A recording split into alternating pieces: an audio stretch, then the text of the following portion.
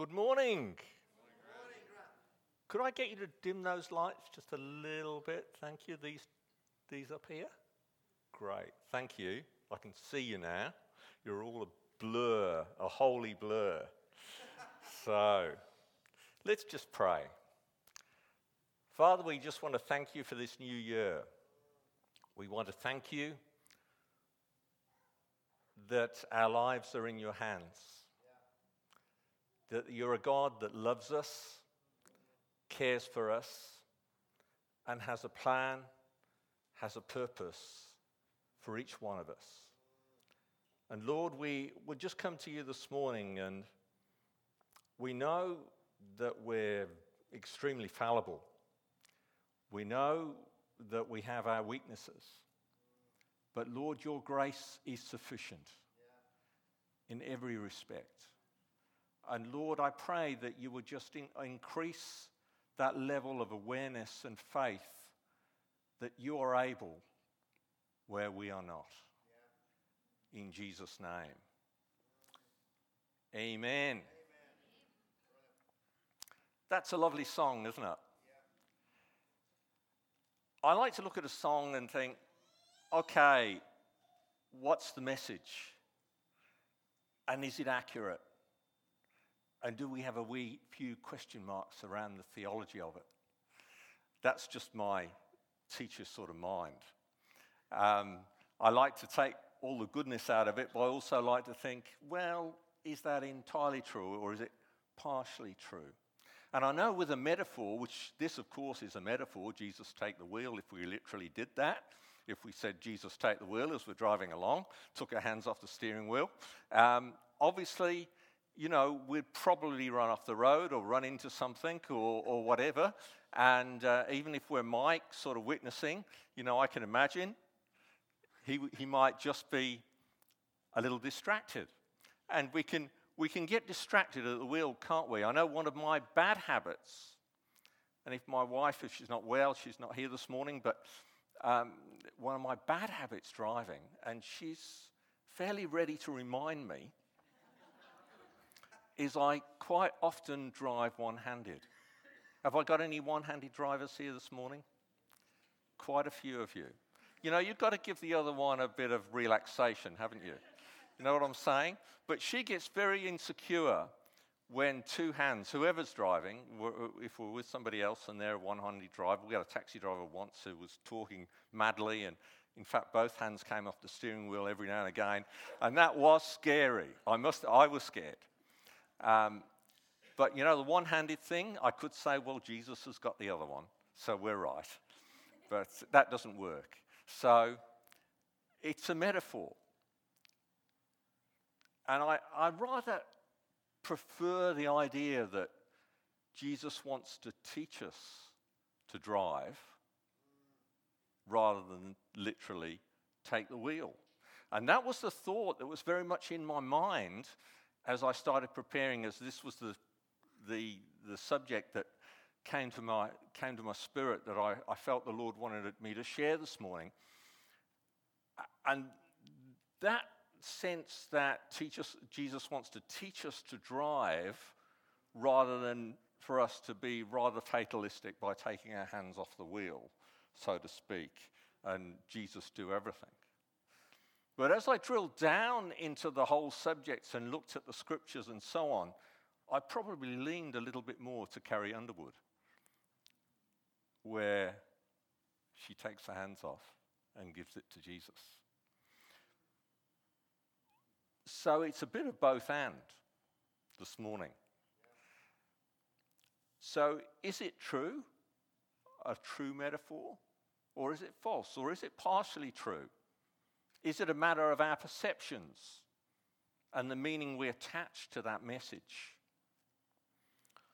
There's a time when we make a decision to follow Christ, and maybe we've come to the end of our resources, and we realize that we've really messed up and we've really failed, and we hand it all over to Him and we trust Him with our lives.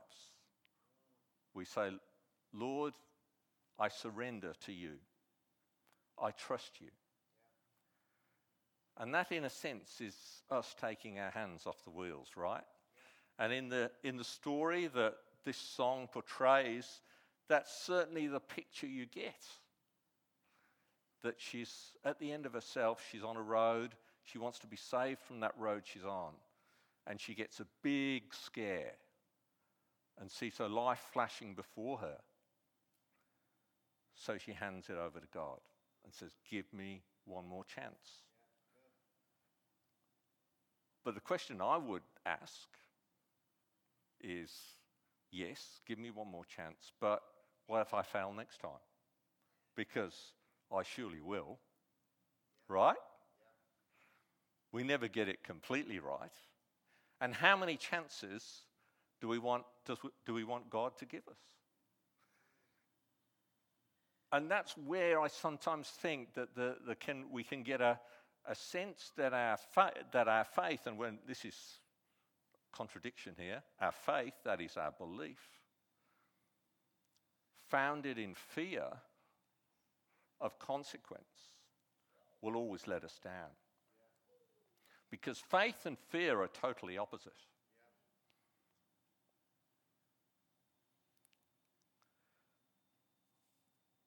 What if I'm not good enough? What if I'm beyond redemption? If I receive Christ into my heart, into my life, what does that new heart look like? What does that new life look like?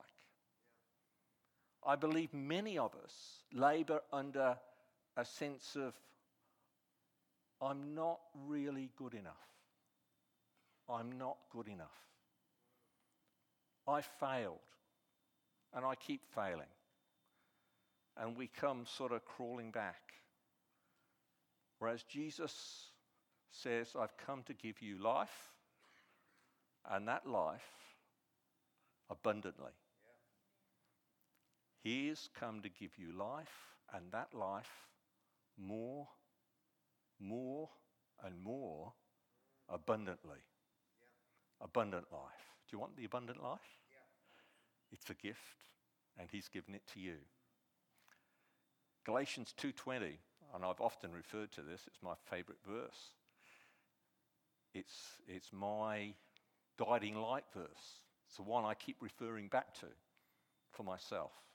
And that is Galatians 2:20, I've been crucified with Christ. I no longer live, but Christ lives in me. The life I now live in the body, I live by faith in the Son of God, who loved me, gave himself up for me. I do not set aside the grace of God, for if righteousness could be gained through the law, Christ died for nothing. I no longer live. I'm dead. I no longer live. I've been crucified with Christ. Sometimes we've got this thought of, well, there's me and there's the Holy Spirit. Sometimes the Holy Spirit wins, but most of the time I win, right? And we've got this constant battle going on between the flesh and the Spirit. And when the flesh wins, we feel condemned. And sometimes when the Spirit wins, we feel we're really good about ourselves, but look out for next time. That's not the life that Jesus has called us to. When he says, I have been crucified with Christ, and I no longer live, but Christ lives in me, he's saying, you don't live anymore. You haven't got the wheel anymore. I've got it. All you need to do is have faith and trust that I'm guiding you. Do you get this? You are dead. You're not sort of partially dead. And I've used this picture before, but in Monty Python, In Search of the Holy Grail, we have that sort of picture where King Arthur is sort of coming coming along, and he meets the Black Knight, and he has a sword battle with the Black Knight, and one arm comes off, the other arm comes off, the two legs come off. But the Black Knight says, I'm not surrendering. He said, well, you can't fight. You can't fight. You can't. He said, well, we'll call it a draw then. It's a mere flesh wound. And we think, well, the flesh, it keeps fighting, doesn't it? It keeps giving us trouble. Yeah. Jesus says he's put his life within you, and that we are more than conquerors in Christ Jesus. The life I now live, or rather Christ lives in me, I live by faith. It's a divine exchange. He died as me, became sin that I may inherit his righteousness. He now lives in, through, and as me. I'm going to repeat that. He now lives in, through, and as me. There's a theological term called the vicarious Christ. And that is that Jesus died as me. He became sin. He became you and I, our sin, and took it to the cross. But he also lives vicariously through us with the fruits of the Holy Spirit. Smith Wigglesworth, the very well-known evangelist and healer of the last century, took communion every day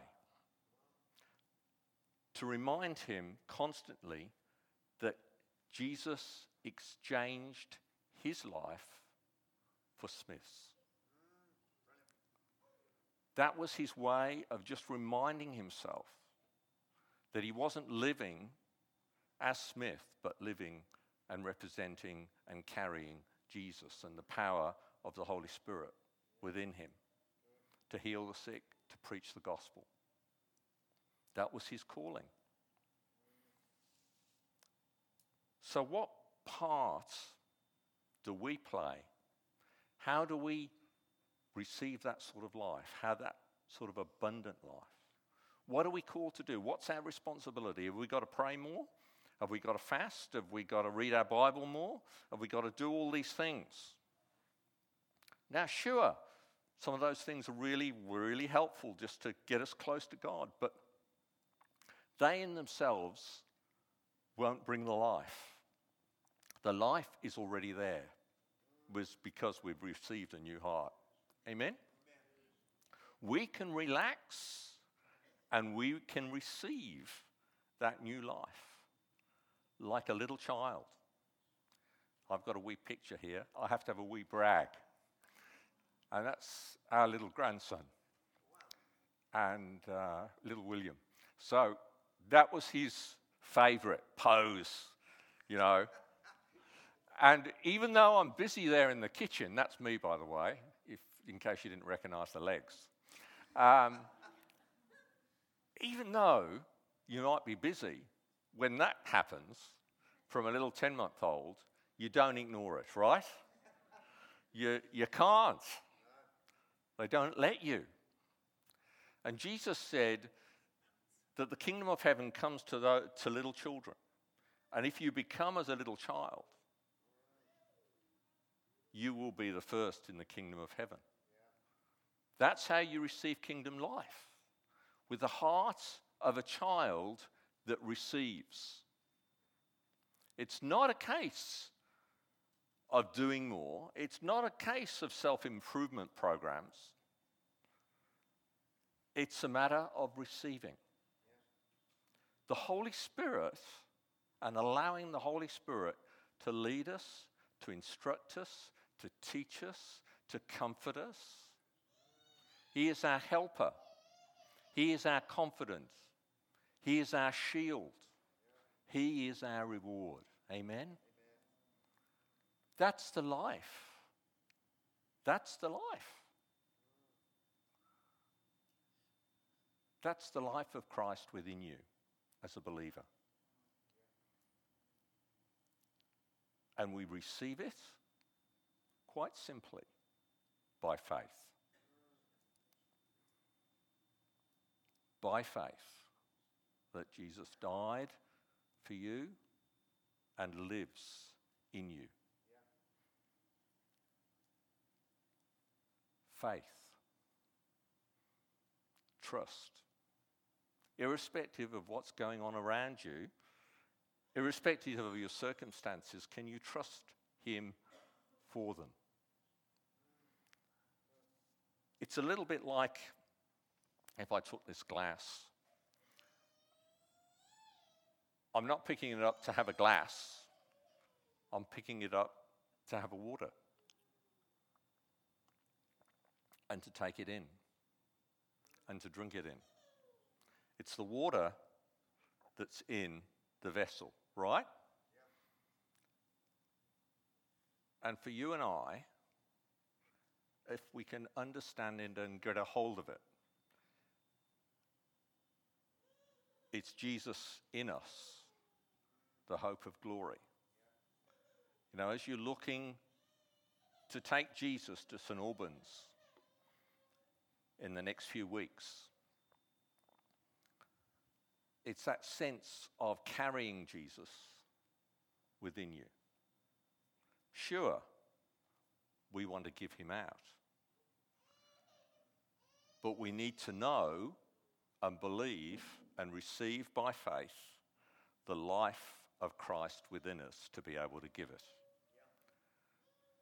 Sometimes we're so busy doing good stuff that maybe we don't take time to receive.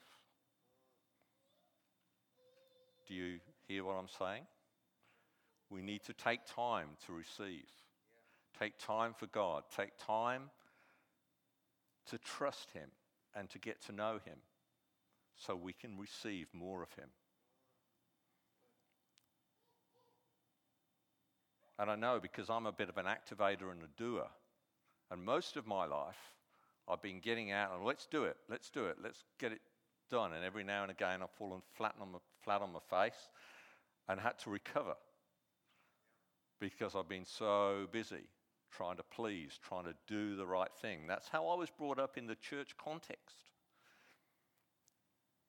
to be a doer.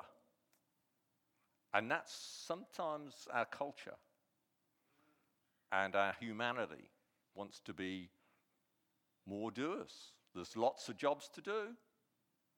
There's lots of things that need doing, right? But have we received? Are we receiving all that God has for us and trusting that life that's within us?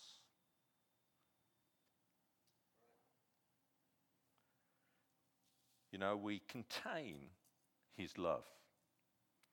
It's agape love. I used to read Revelation, and it worried me a little bit because it's pretty heavy going, isn't it? Hard stuff.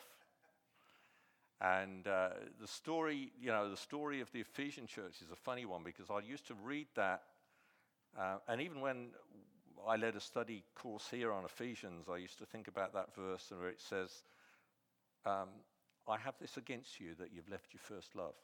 Now, the Ephesian church was a perfect church in many, many respects. They had revelation. They had miracles. It was all going on. They had John as their pastor, the Apostle John. It was some church. But Jesus said, I have this against you, that you've left your first love. And I was always of the thoughts, and I preached it, and I've heard it preached many times, that's that initial zeal when we come to Jesus and we're full of his love and we're full of zeal and we've got the message. That's what we need all the time. And reality is, after 10 or so years, I hadn't got that And I used to look back at the zeal I had, and I used to see people saved when I first got saved. And you have that enthusiasm, that life, and you're younger and zealous, and then time goes on, and you bring up the family, and you have the pressures of the mortgage, and all of that stuff that life brings along.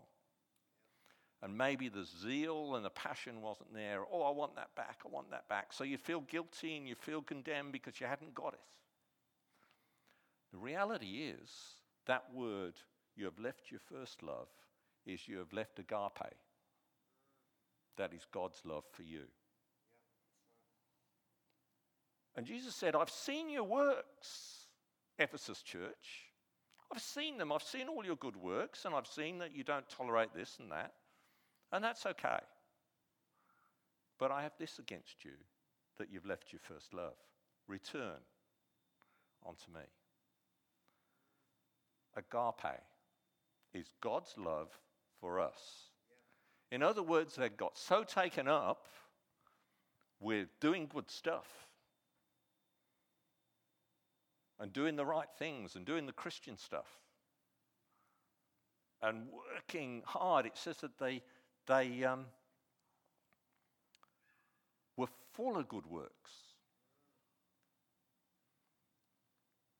But what had subtly happened in the church is they'd left their relationship and put the emphasis on doing the right stuff. Do you know what I'm saying?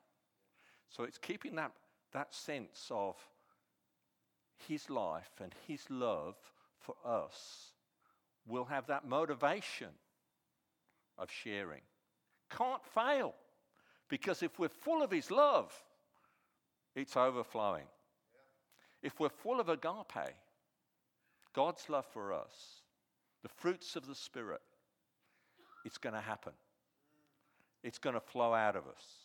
We're going to do those good works automatically. But somehow they got taken up with their programs and all the stuff that was going on and neglected their first love.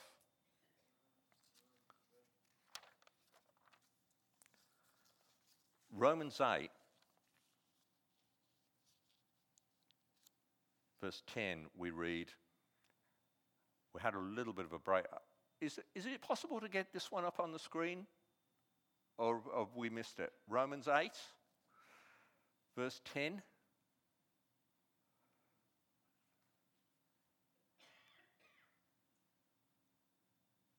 We'll just see how we go there. I'll read it, and then hopefully it'll come up on the screen in a moment. But if Christ is in you, then even though your body is subject to death because of sin, the Spirit gives life because of righteousness. And if the Spirit of God who raised Jesus from the dead is living in you, he who raised Christ from the dead will also give life to your mortal bodies because of his Spirit who lives in you. Therefore, brothers and sisters, we have an obligation, but it is not to the flesh to live according to it.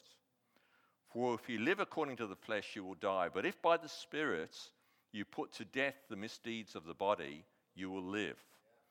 For those who are led by the Spirit of God are children of God. The Spirit you received does not make you slaves so that you live in fear again. Rather, the Spirit you received brought about your adoption to sonship. And by him we cry, Abba, Father. The Spirit himself testifies with our spirits that we are God's children. Now, if we are children, then we are heirs, heirs of God and co-heirs with Christ, if indeed we share in his sufferings. So what that is saying is, brothers and sisters, we have an obligation to live by the Spirit.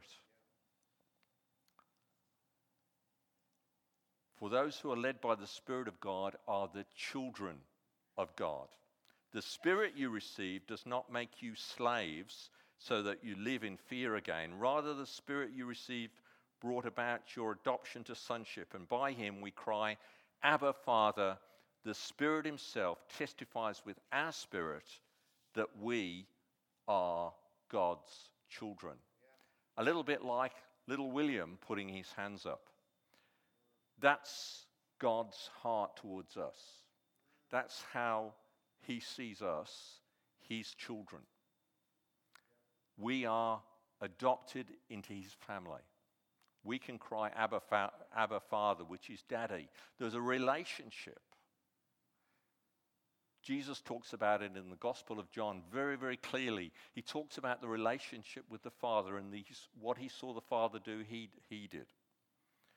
And then he said, we're going to come and live with you, the Spirit, the Father, and myself within you, to lead you. And it's very much that relationship of the Father with the Son is the relationship that Jesus has with you and I, the Father has with you and I. That is the same relationship. He wants to live in you, through you, and as you. We are his representatives. Amen? And that life, by his power and by faith from us, that's our part to receive by faith, his life. Can you do that? To receive by faith his life. Fear will tell us we're not good enough. It draws its evidence from the flesh. Plenty of evidence for it. Plenty of evidence, isn't there, that I'm not good enough. But Jesus has chosen you and I, in our weakness, to show that his strength can be made perfect.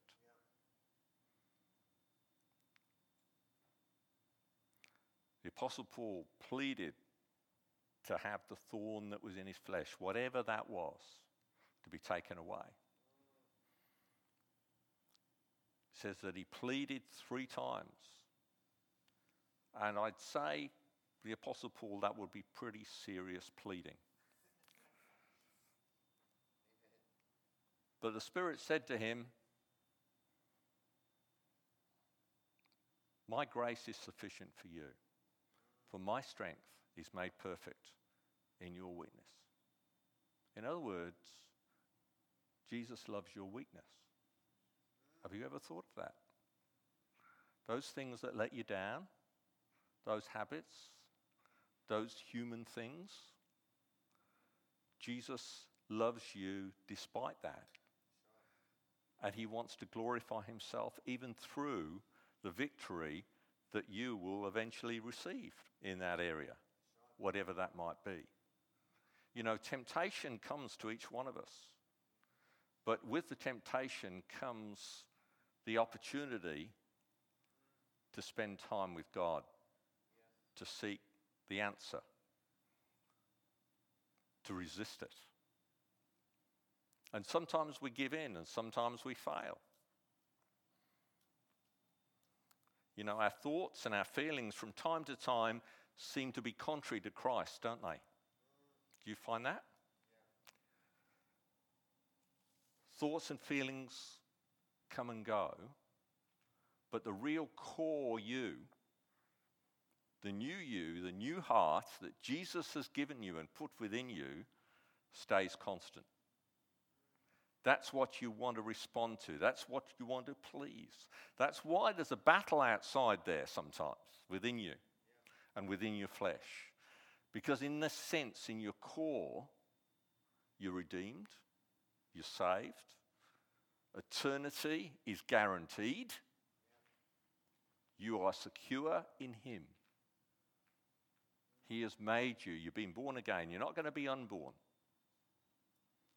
You've been born again by the Spirit of God. He's given you the Holy Spirit, it says in Ephesians, as a seal for eternity. Amen? We need to lay hold of that by faith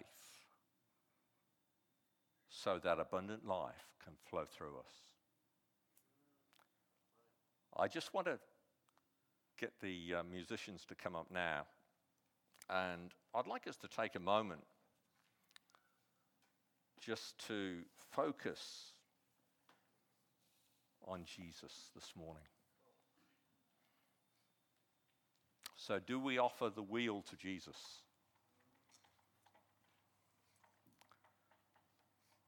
If you've been born again, if you've got a new heart from him, and the new covenant promises that you have if you've received Jesus, then he's got the wheel. All we need to do is learn to trust him. Let's just bow for a moment and just spend a wee bit of time focusing on him.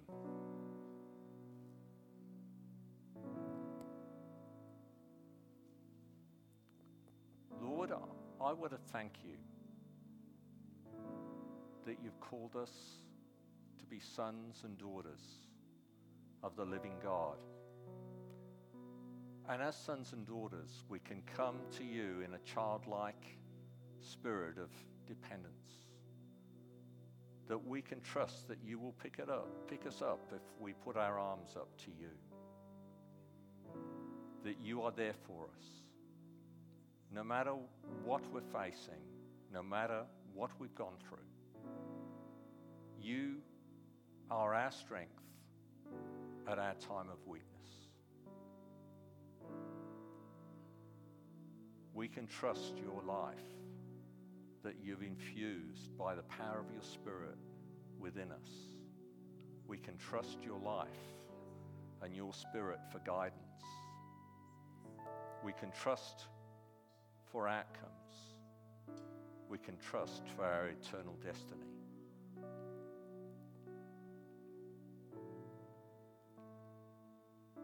Lord, we thank you that your favor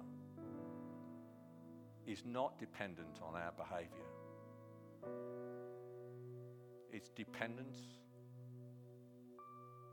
totally and completely on what Jesus has done for us on the cross and the blood that was shed for the remission of our sins. That is the taking away of our sin, the taking away of our guilt, the taking away of our shame,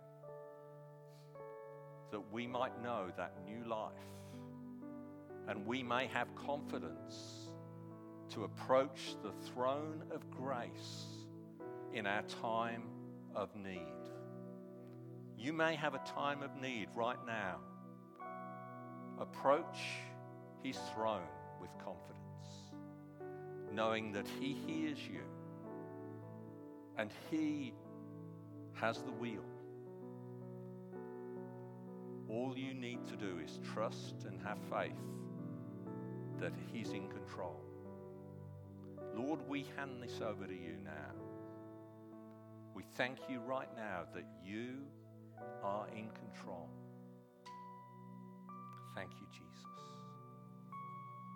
Thank you, Jesus. No matter what it is, you can trust him.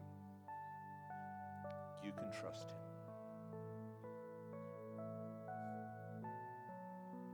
Simply receive by faith. Is it that simple? Yes, it is. Yes, it is.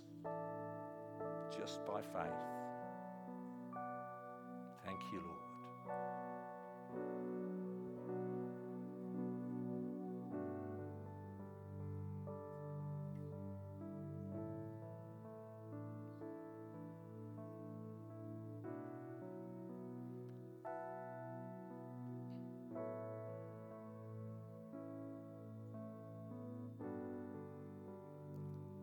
I just wonder, with just every head bowed, if there's anyone here this morning that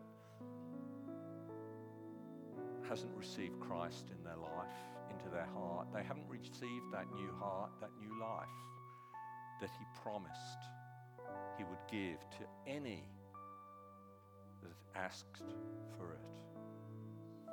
That he would forgive their sin, that he would come and live within them. If that's you this morning, if you'd like to just slip up your hand so I can pray for you and you can receive that new life. Is there anyone here this morning that would like to receive Christ for the first time?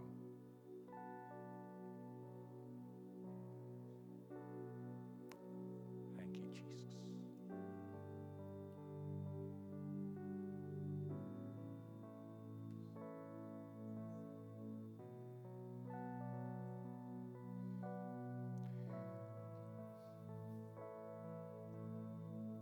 Holy Spirit. Holy Spirit.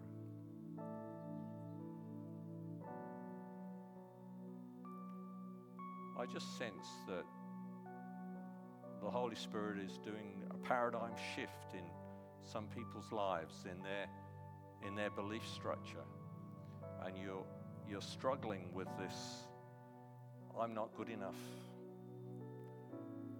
I can't please God, which has been your belief structure and how you perhaps were brought up, and you're struggling with that concept of God being an unconditional God of love, who just loves you just as you are, with all of your issues and problems and failures. But in that sense that he loves you just as you are and wants to give you an abundant life and free you from the power that the flesh and unbelief has had on your life.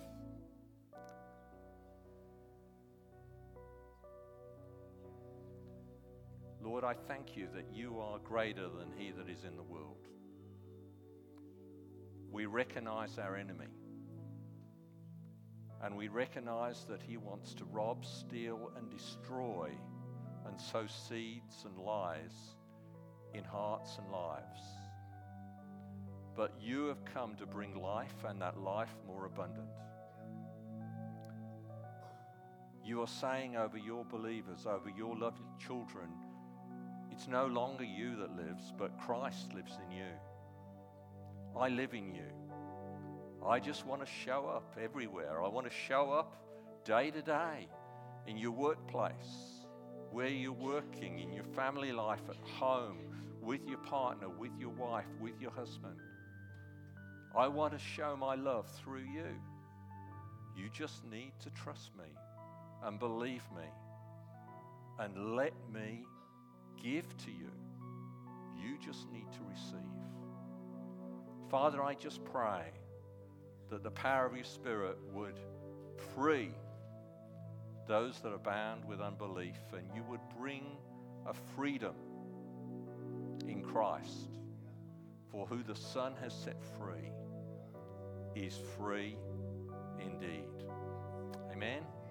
Amen.